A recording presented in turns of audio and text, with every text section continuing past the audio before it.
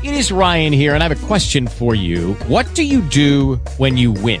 Like, are you a fist pumper, a woohooer, a hand clapper, a high fiver? I kind of like the high five, but if you want to hone in on those winning moves, check out Chumba Casino. At ChumbaCasino.com, choose from hundreds of social casino-style games for your chance to redeem serious cash prizes. There are new game releases weekly, plus free daily bonuses. So don't wait. Start having the most fun ever at ChumbaCasino.com. No purchase necessary. VGW. Void where prohibited by law. See terms and conditions. 18+. Goodbye, University.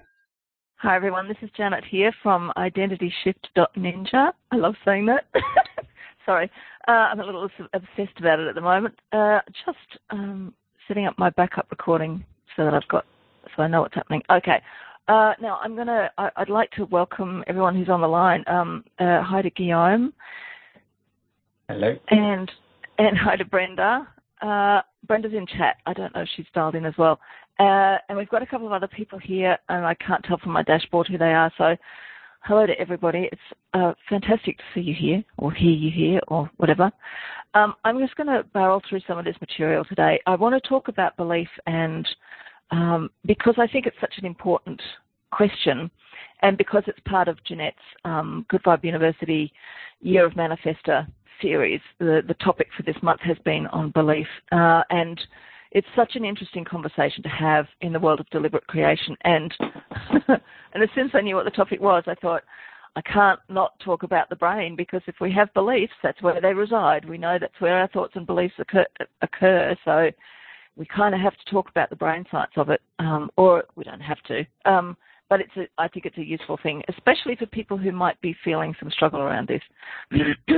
So I want to make sure I'm delivering some nice, juicy brain science in plain English. And there are two reasons for that. First of all is, I think if we go back to Abraham's statement that a belief is just a thought we keep thinking, we can't really have this conversation in depth without looking to the mechanism that this happens through, and that's the brain.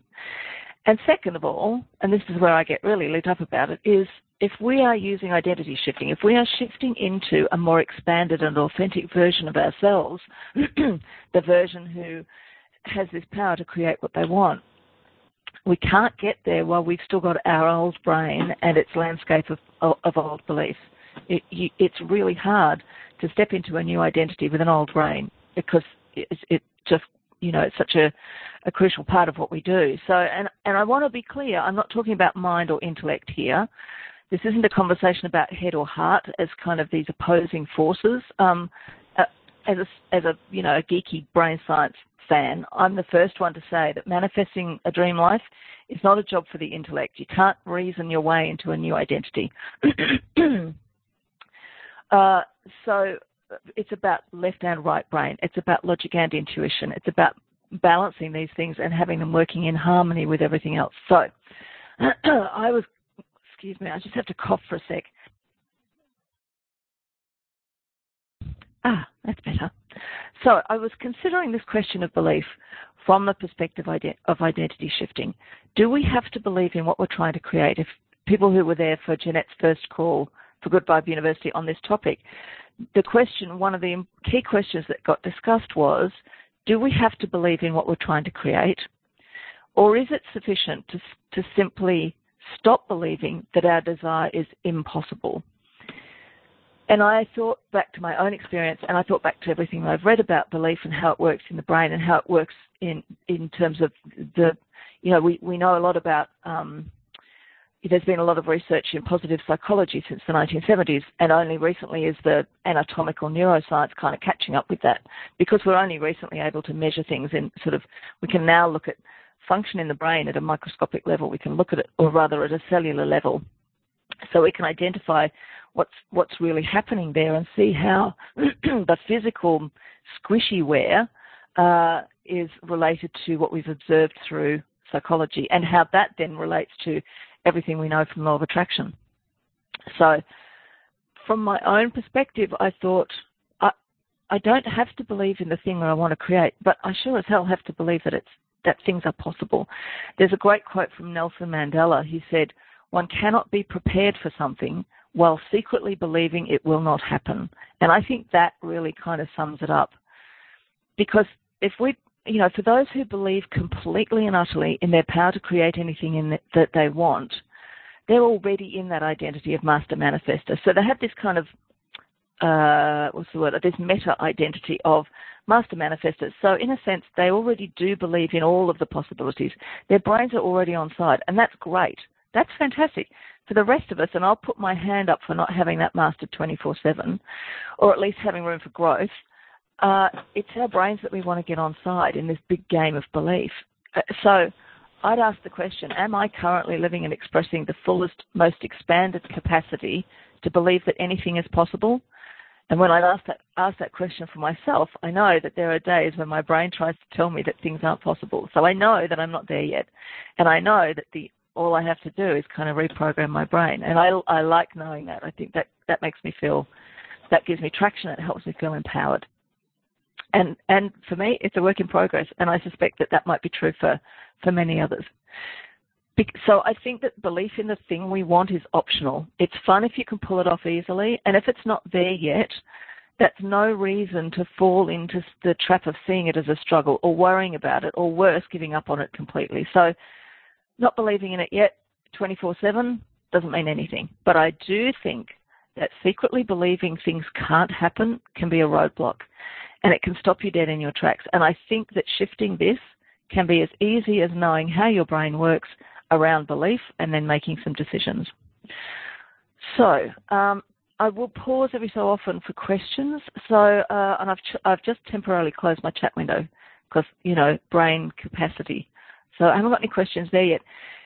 If anybody has questions, feel free to just interrupt me, because I can barrel through this stuff without drawing breath.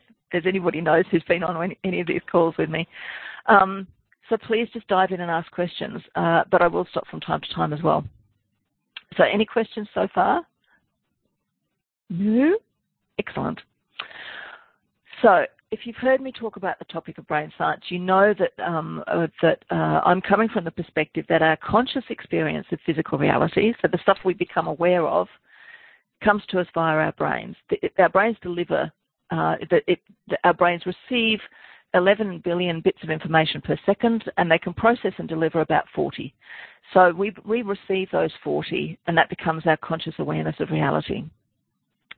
So how do our brains make that filtering decision about what to deliver and what not to? We know that our brains seek out evidence for what they already know to be true, quote unquote, and they disregard information that doesn't fit. And that's especially true when we're in a kind of muggle, default, unaware mode of being. So the input that matches our existing beliefs is prioritized, and we get more of the same. In psychology terms, it's called confirmatory bias. But basically, when you look at it from a law of attraction perspective, what we focus on, we get more of. Thoughts literally become things if we're looking at it from this perspective. So, for example, if I've experienced money difficulties in the past, my brain has begun to believe that money is hard to come by. And the longer my focus is there, the more evidence my brain delivers that proves my own unquestioned beliefs. Janette tells the story of tenants whose rent failed to go into her bank account. She was so convinced that they hadn't paid, she couldn't see the payment that they swore they'd made over several visits to her online banking system and conversations with the property manager. So everyone, the tenants were saying, no, we've paid it. The property manager was saying, no, it's been paid. Janette couldn't see it. But it doesn't take a huge amount of energy to wiggle out of that confirmatory bias and take a step back and go, hang on a minute, is it worth questioning? And I know that's what Janette did. She took a step back. She realized she was caught in the story of non-paying tenants, took a mental step back from it, and allowed for the possibility of a different reality. She questioned her own confirmatory bias. She stepped back from it, and then she went and looked again, and sure enough, they had paid when they said they had. It was that she literally couldn't see it when it was that when her brain was caught up in a powerful belief of these people won't pay on time. She didn't need to create a belief in the thing she wanted, the rent in the bank. All she had to do was to let go of that very convincing belief, that temporary convincing belief that her tenants hadn't paid. So the question is, how do we become really expert at letting go of those seemingly convincing beliefs? And this is why I love the brain science, you guys. It's so much easier than you might think. So the beliefs we hold are constructs based on past experience.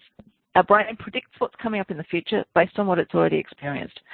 And a lot of this is to do with conscious and unconscious memory. So I want to tease out some stuff about how memory works. I have talked about this before, but I'm coming at it from a slightly different angle this time. I'm coming at it from the angle of, if we have a belief, we want to be able to question it completely.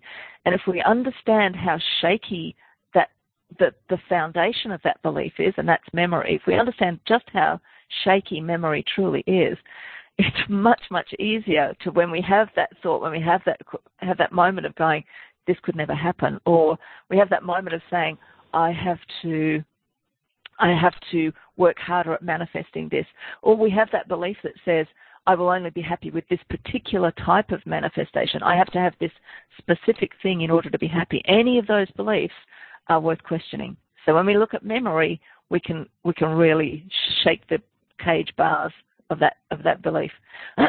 So beliefs are based on a construct based on past experiences, but the past no longer exists. Well, if you're coming from quantum physics, time doesn't exist, and it does all happen at the same time. But I'm not going down that rabbit hole today. That's just bringing in another dimension that's too hard to get my head around. So we'll assume that time is linear for the purposes of this conversation. We know that it's not. We know that we can go back and change it, but that's a separate conversation. It's a very exciting one, but it's not what I'm talking about today.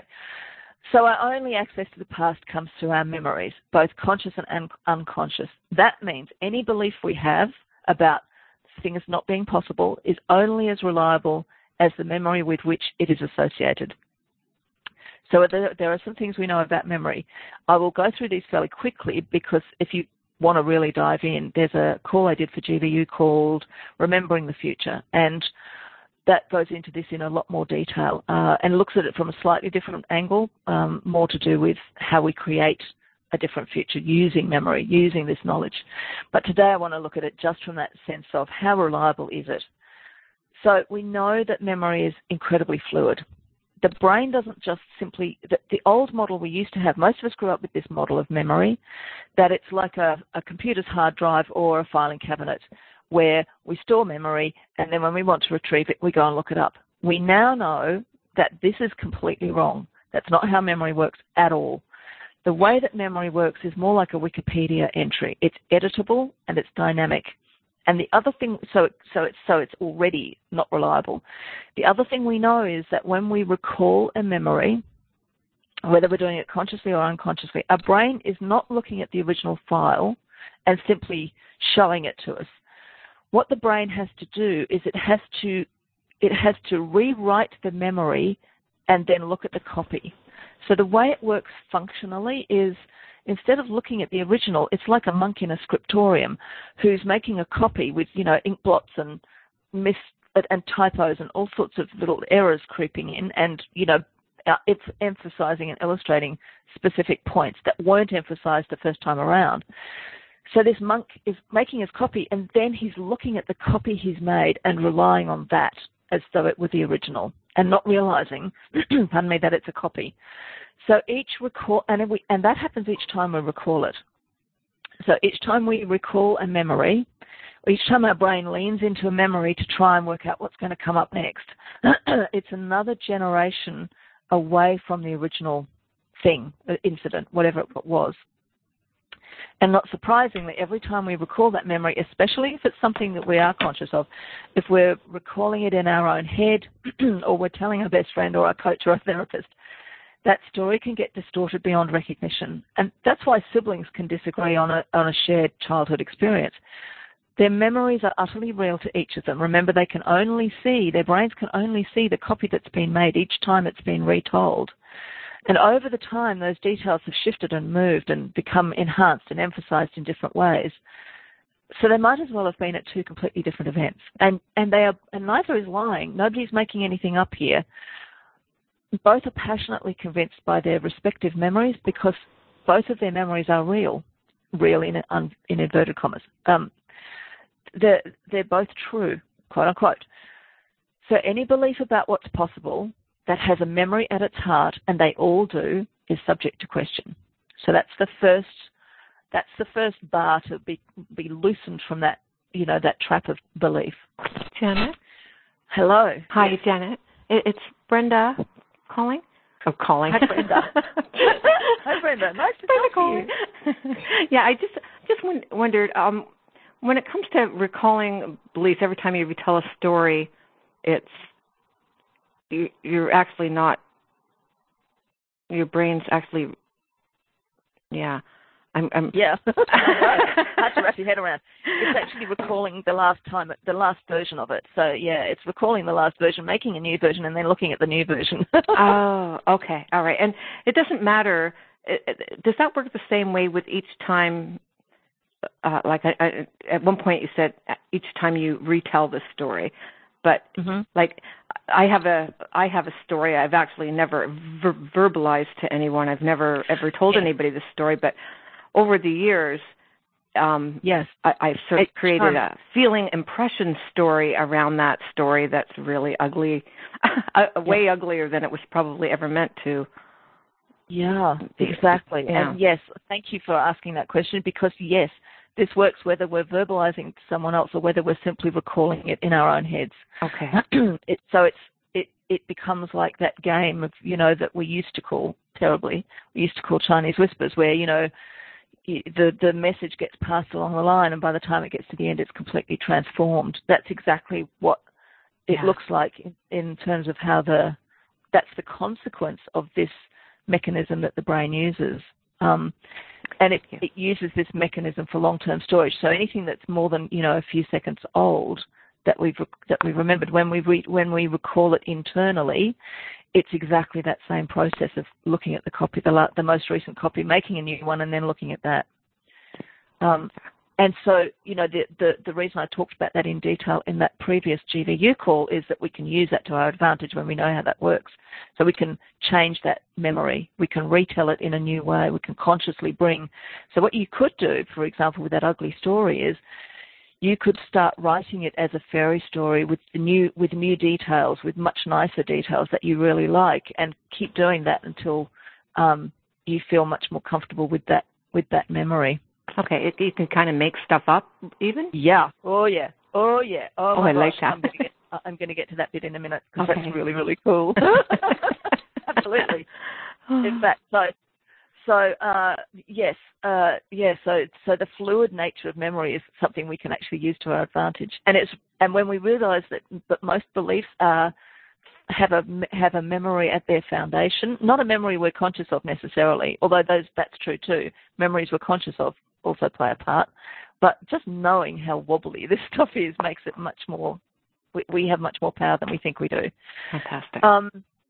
Okay, cool. So I'll be covering that in just a second. So I'll just jump into the next piece, which is about false memories. We also know from the brain science, again from the research, that our choice of words can alter our memories and even create false memories. So stories that we would swear are true, that rarely happened, that never happened at all.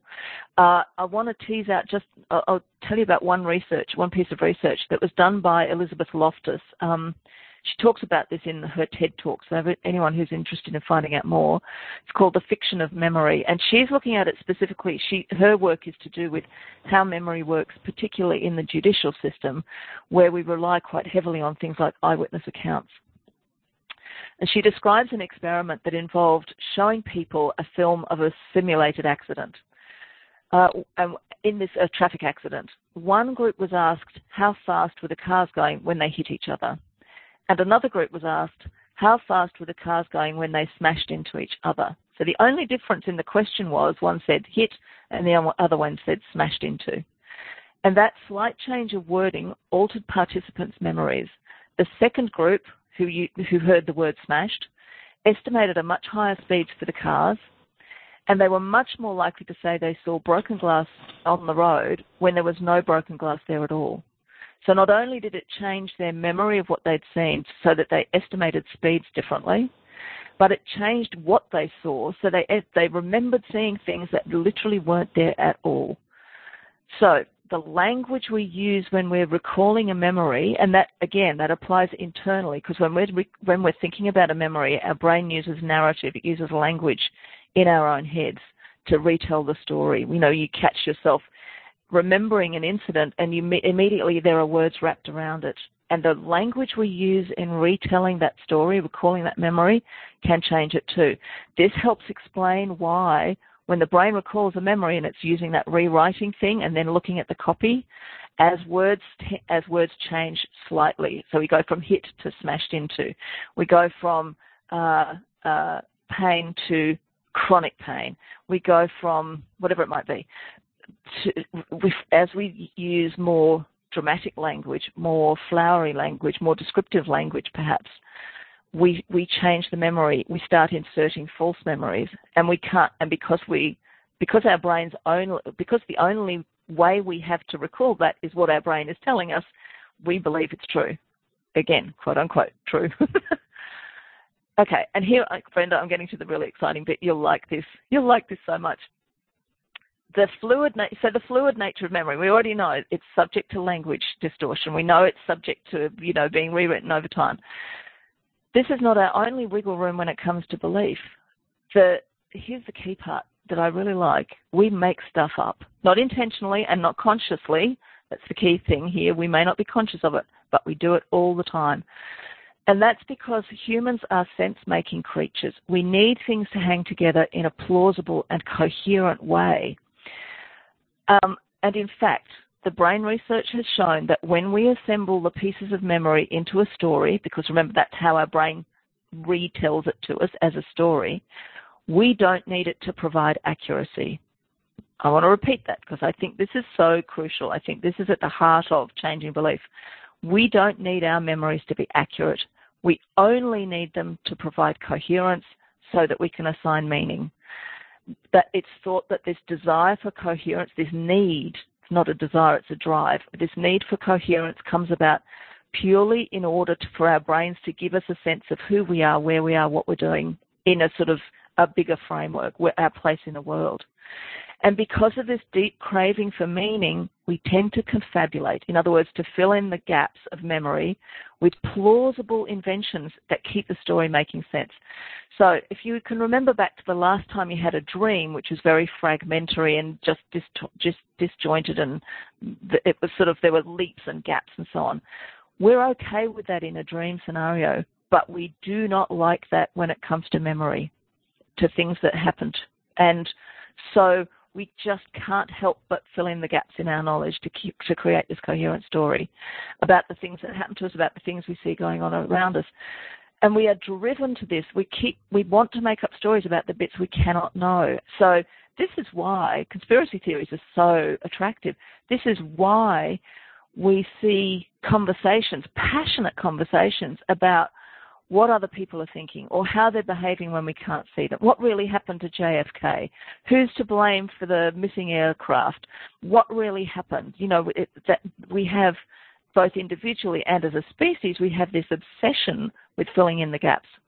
So these made-up pieces of a story become part of the memory collection upon which our brains form these beliefs about what's possible. So not only is memory fluid and subject to change, the original story itself may well have contained pieces that we made up based on what our brain already believed to be true. So when we're making up these pieces or filling in the gaps, the way we do it is, or the way that our brains do it is by looking at what's already gone before, because the piece we insert into the gap has to be plausible. And the only way it can be plausible if it already fits with our belief about what's true.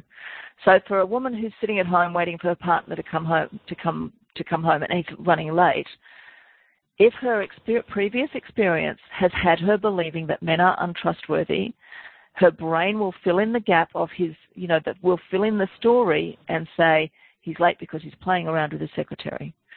For a woman whose previous experience has led her to believe that all men are trustworthy, that will be the last thing she thinks of. She will immediately go, maybe he's just, got caught in traffic, or maybe he's had a traffic accident, or maybe something else. She'll come up with a different theory. So our theories about what's happening, our beliefs about what's really going on, are predicated on pieces of our memory that we've made up to fill in the gaps, and those are in turn made up of the very wobbly memories that have gone before. So can you see how, when we look at it from this perspective, all of a sudden everything that we believe is looking extremely wobbly? But the good news is that we are not our brains. We are the users of our brains. So when you know this stuff, we immediately get to choose. We get to say, okay, all the wobbly bits that I like, I'm just going to choose for them to be true. All the things that say, it's, all is well. I'm well provided for. Everything is safe. The world is wonderful. I'm going to keep believing all of those because I can. And I choose that illusion of the world, that version of reality.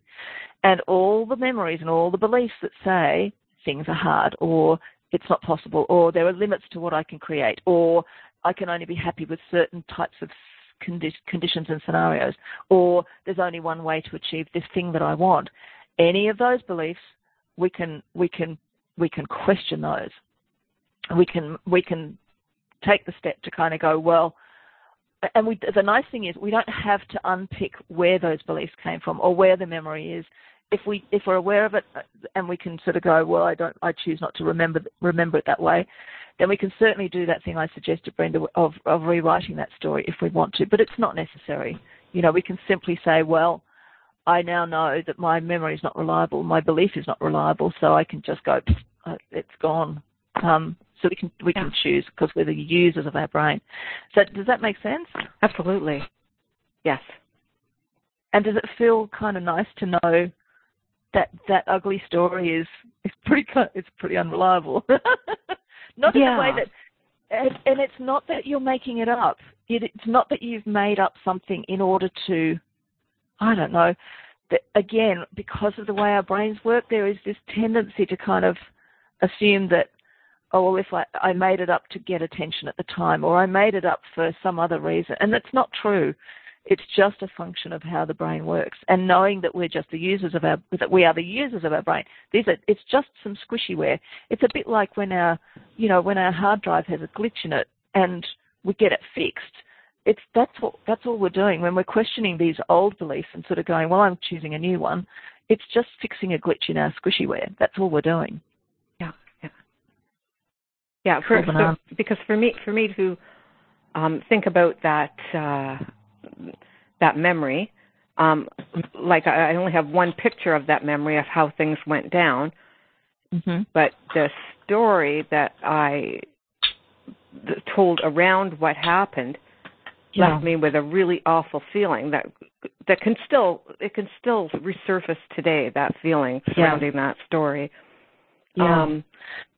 And it's certainly true that something that was extremely traumatic is it's less subject to change. And what you've identified here, which is really smart, is the distinction between the event itself, because the trauma of that event, it will leave a scar, of course.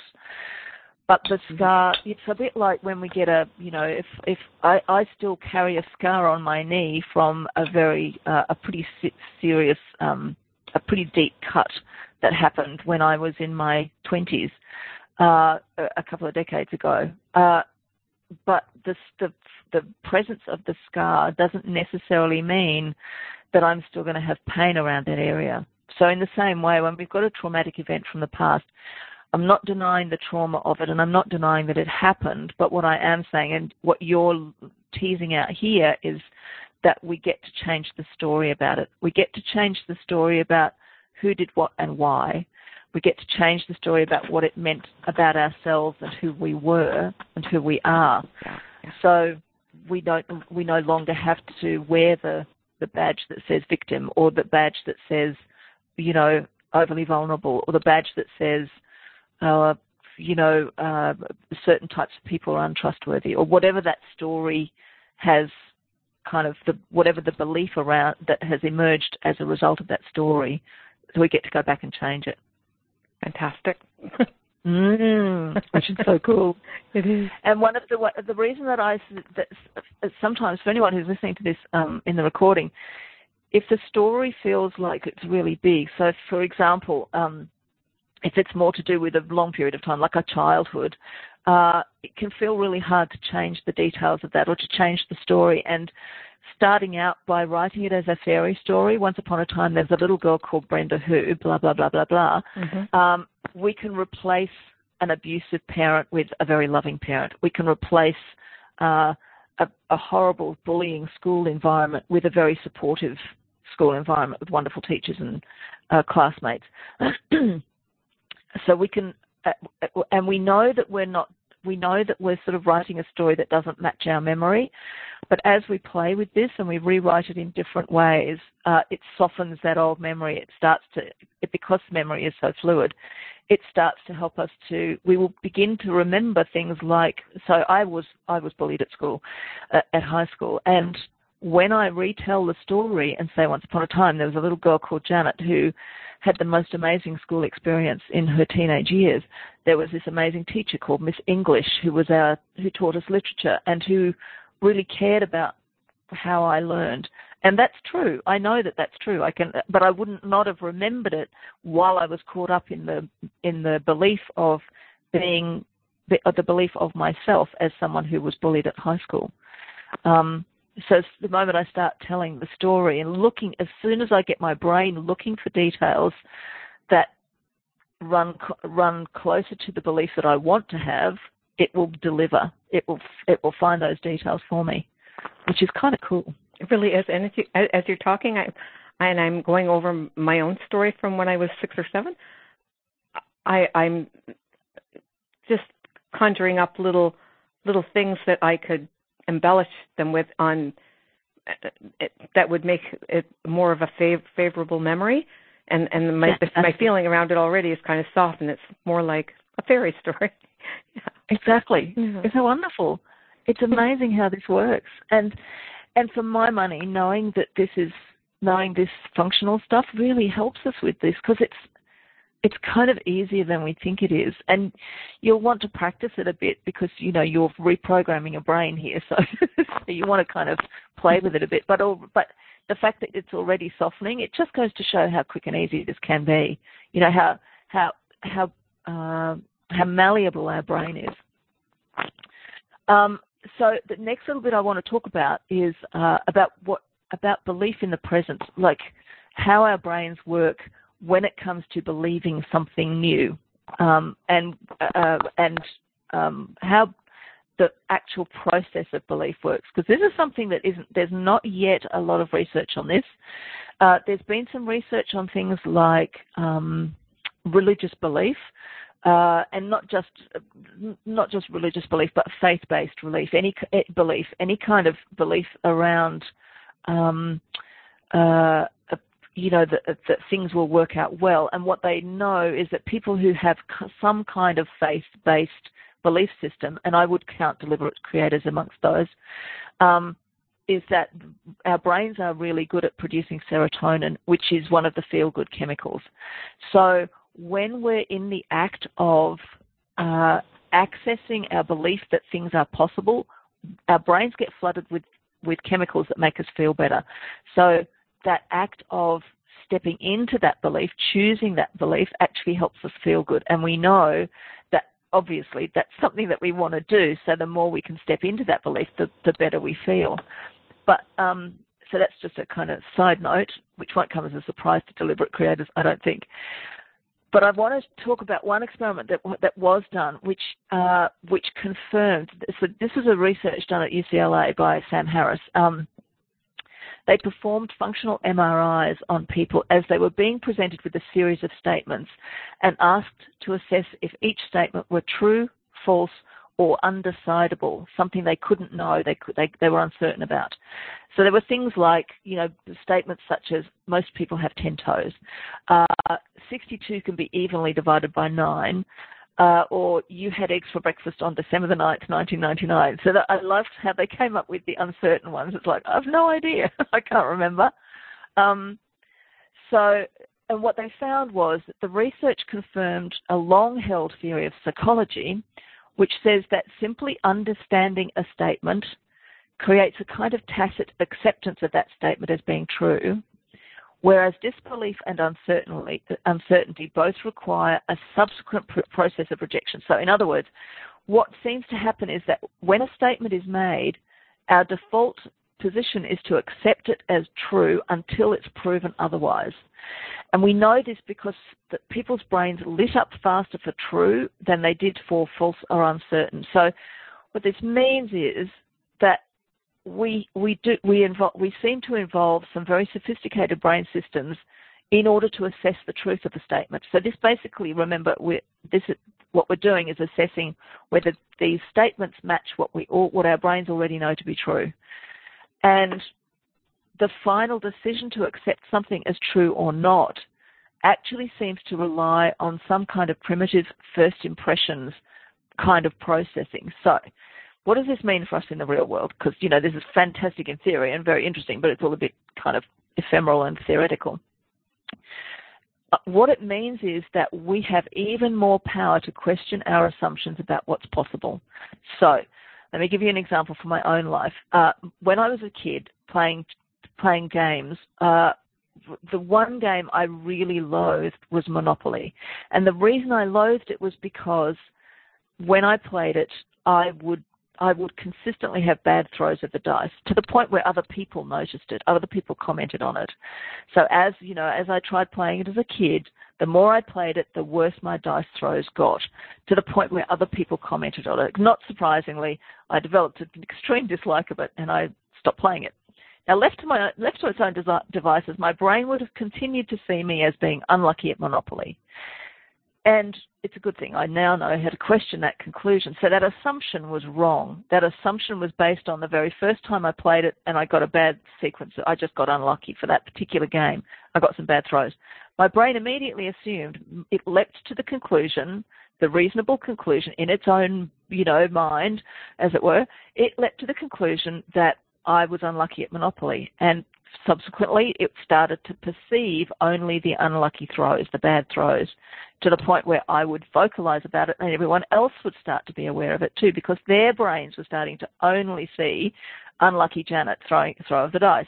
Can you see how this is working? Because it's not just my brain at play, it's theirs as well. And the more we all collectively noticed it, the worse it got. Happily, I decided to question that conclusion. And at the beginning of 2013, my husband and I went away for a weekend where we took board games, and I decided I was going to be the best Monopoly player in the room, and I whooped my husband at Monopoly, which cracked me up. And I'm not kidding you, I had the best dice throws ever. So the reason that all of this matters, all the stuff about memory, all the stuff about assumptions in the moment, in the red-hot moment, is we know that we can question it. The moment we become aware of some expectation, some belief that isn't a match for what we want, a belief that you can't have that thing, it's time to question it. So I want to share a really fantastic story about research into the phenomenon of luck, because I think this is really important. This is a thing about perception of ourselves and what's possible for us. Because remember, right at the beginning I said, if you can believe 24/7, 100% in your power to manifest anything, then your brain's already on side. None of this matters. You've already done all this.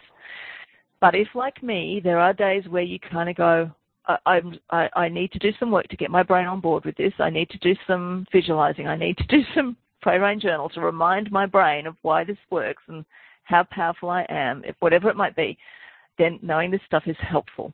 So there was a researcher called Richard Wiseman who set out to investigate the phenomenon of luck.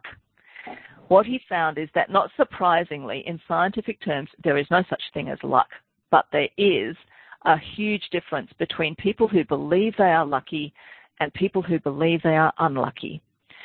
So the research itself, what he did was he asked volunteers to look through a newspaper and count how many photos were in it, and then timed how long it took for them to so there were two things he was looking for. He was looking for how accurate they were and how long it took.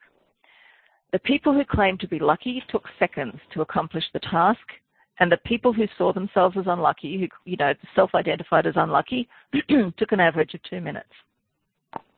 And what made the difference? on page, I know, but the thing that cracks me up is how did the people who were lucky do it so fast? Because on page 2 of the newspaper was a very large ad which said, "Stop counting, there are 43 photos in this newspaper." The unlucky people said later that they didn't see it. So they looked right past this opportunity, which the lucky people jumped on. So what's happening is it's highly unlikely that the unlucky people's eyes didn't see the ad because it was big and they were looking straight at the newspaper. They were focused on the newspaper. That's what they were there to do, was look at the newspaper. But their brains didn't complete the processing and delivery of the ad because from their brain's perspective, it was irrelevant data that didn't fit with their belief of I am unlucky.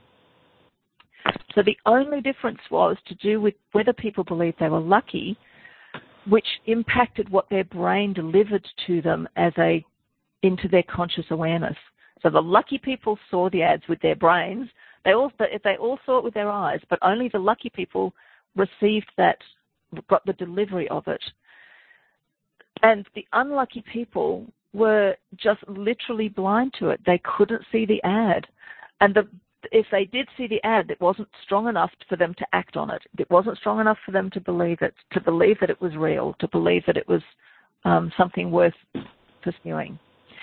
So remember, I just said, talked about our brains. Our brains have a tendency to accept things at face value, and the evidence, and then saying that's not true takes a nanosecond longer. So the brains of the unlucky people who saw the ad and didn't take it at face value were actually working a little bit harder in order to reject it and keep on looking for the newspaper. But they wouldn't have been aware of that. So if you can imagine it, if their brains didn't have that filter of I'm unlucky, they would have simply seen that ad and gone, oh, well, I'm just going to stop reading now. There are 43 photos. Done. Yeah, Janet, they probably wouldn't have even had to believe they were lucky, but they would have not. Right. They would have needed not to have the belief that they were unlucky. Is that? Oh my God! Thank you. That was the very next piece I was going to say. Is to say we don't have to even believe we're lucky.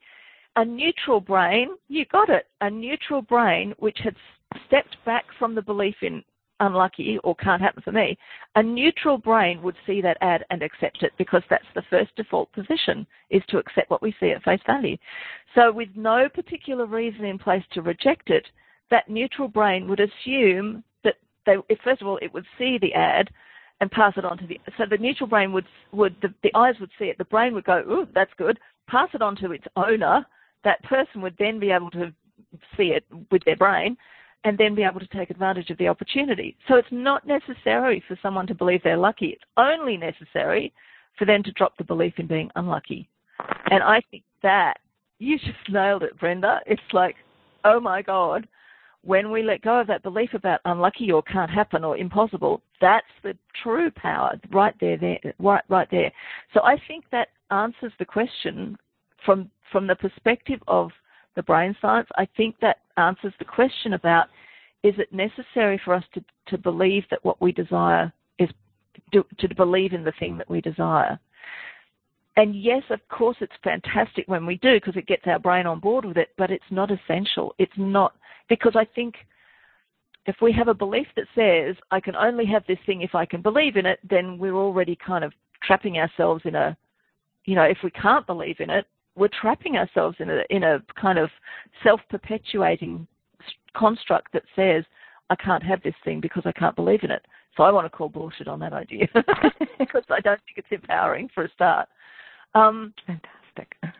And because it's, it's much more useful to say, well, all we have to do is let go of that construct that says this thing is impossible for me.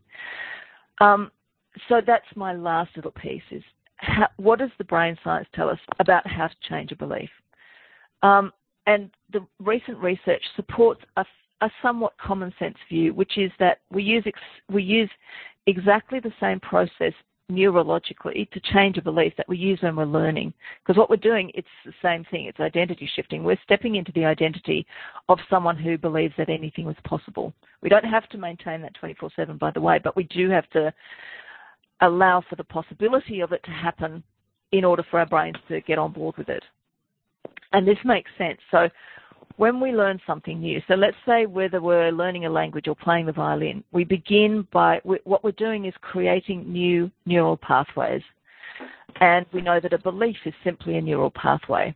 A thought is a thought. When we have a new thought or when we're doing a new skill, the metaphor that neuroscientists use goes like this. The first time we have a thought or we try a new skill, it's like someone walking through an open meadow. So it lights up a new neural pathway in our brain. And it leaves so someone walks through an open meadow, it leaves a faint trace in the grass.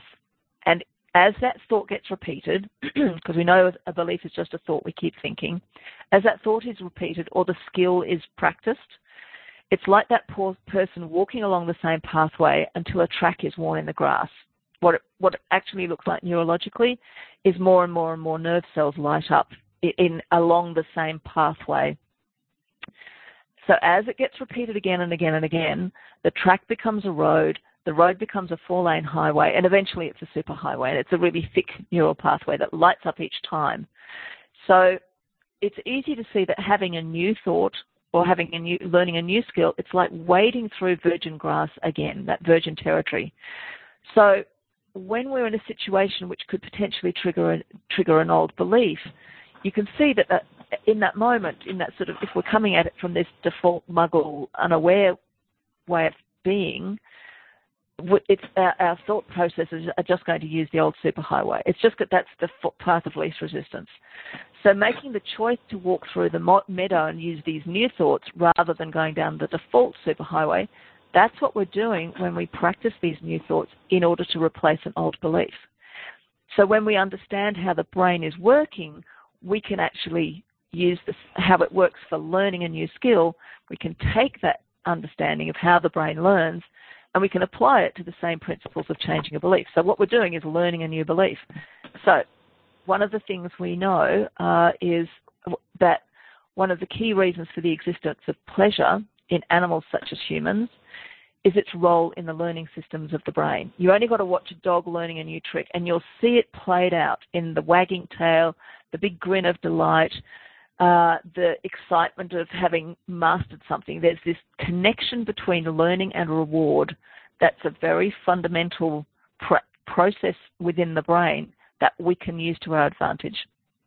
We know that when we're learning something new and we're getting it right, so every time we're practicing this new skill, we get a flush of reward-based pleasure and it releases a flood of dopamine in our brains.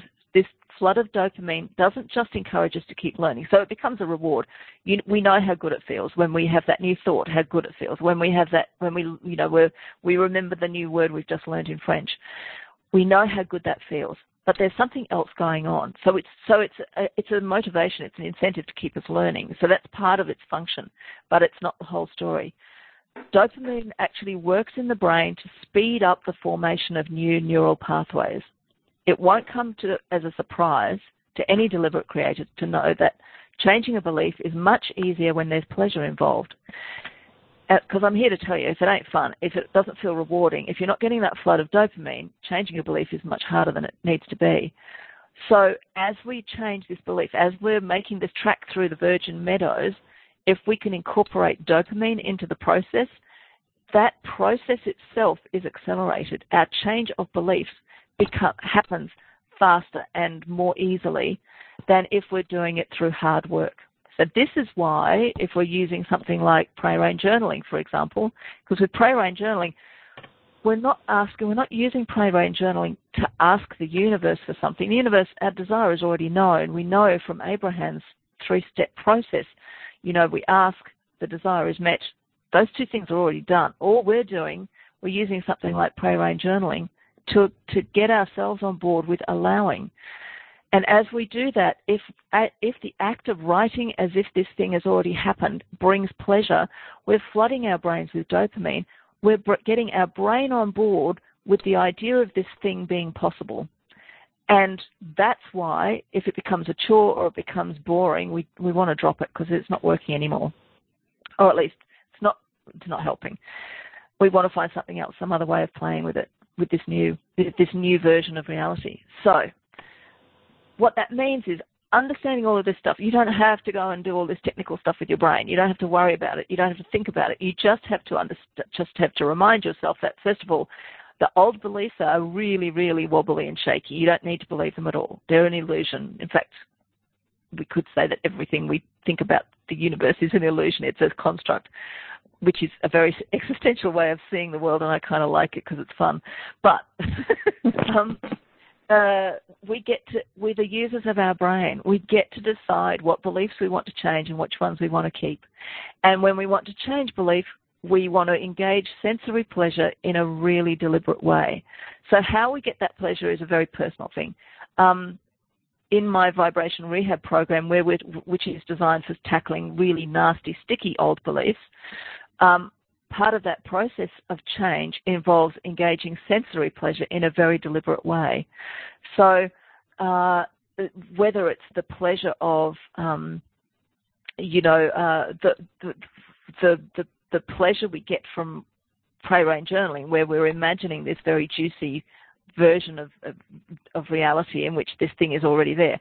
We're engaging pleasure in a more ephemeral way, and it's still going to work.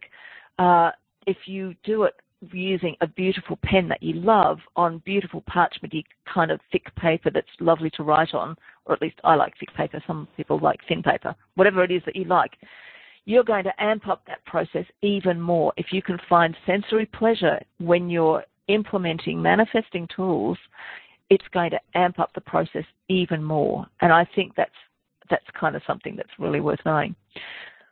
So for most of us, most of the time, changing belief can actually be pretty simple. Question every thought that doesn't feel good every time you become aware of it. We know that memory is fluid and treacherous, and that your brain is looking for coherence, not accuracy. So as the user of your brain, you have the power to choose a better feeling memory, a better feeling thought, right there in that red hot moment. There's no such thing as true. Remember Abraham sometimes mocks people for that desire to say, but it's true. We know now from what we know of the brain and how it works that it's all open for question. And that means when you look at something, a memory or a belief that isn't serving what you want, you can question it. You can question it really easily. And when you do that question, you want to back up and you want to create a new belief, a new thought, back it up with some pleasure. Activate the feel-good in whatever way you can. And then you'll see this whole landscape of old beliefs changing really quickly and easily. And for anyone who doesn't and wants to get some more support, by all means, get in touch. But you'll find heaps and heaps of resources around for shifting those beliefs. And what I love about this is that when we look at those techniques, if we look at something like Byron Katie's The Work, for example, it's that the first question is it true? And what that means is there a possibility? Is there a possibility that belief is worth questioning? And the answer is usually no. It's not. I can't be absolutely certain that it's true. When we're looking at reframing the belief in a new way that she uses, we're looking at finding the positive version of it, and that's going to bring that sense of pleasure that we couldn't have got before when we were looking at the sticky old version of it. So you can kind of see how excited I get about this stuff. So any questions? I just have a comment, and it was just a memory I had when you were talking about bringing sensory pleasure, incorporating sensory pleasure into things that you want to learn. I remember several years ago I was taking accounting, and my brain doesn't want to work that way. It didn't seem to then, and so I ended up, after much frustration and struggle, I ended up going through a stationery store one day, and I'm a pretty tactile person. I like the sensory things, and I ended up buying a mechanical pencil that was touted to have, soft flowing lead, and I bought a really cool eraser one like I used to use when I was in grade school, and just the act of writing with that pencil, writing the short strokes of numbers, and then when I made a mistake, I I got to erase it with my eraser, and Wonderful. And then the challenge of going back to find the mistake. I ended up passing that class with really, a really good mark, whereas just because I got such a charge out of the feeling of the pencil lead and the eraser, Yeah. Absolutely. Yeah. Absolutely. This helps to explain why. I don't know if you guys have heard this it's been all over the internet, but Cambridge University have just created a position for a professor of Lego, and it's designed because they are looking at the relationship between play, the importance of play in education, and it all comes back to this thing of if we know from years of research that kids learn more readily if it's wrapped up in play, and the same is true for adults. Our brains work just the same way as kids do in this respect. That if there's sensory engagement, sensory pleasure, or if we can bring fun to it, it's going to have the same effect. And I remember watching. There's some movie. I can't remember which movie it is. Long Kiss Goodnight. One of the funniest moments in that is where one of the characters, the way he remembers whether he's done all the things that he needs to do before he leaves the house, like turning off the lights and locking the door, he sings it to himself as a blues riff. And I've done that myself. If there's something I want to remember, I'll sing it to myself, and that helps to lodge it because it's partly because of the way that it gets past my defenses a little bit, if I can use that analogy, but it actually means I'm paying attention to it, which is one of the first things you need to do in order to form a memory. The brain has to have something engaging, otherwise it will just ignore it. It's like a sticky note that says, remember this. So, singing it is activating that sort of the whole non-standard mode of thinking.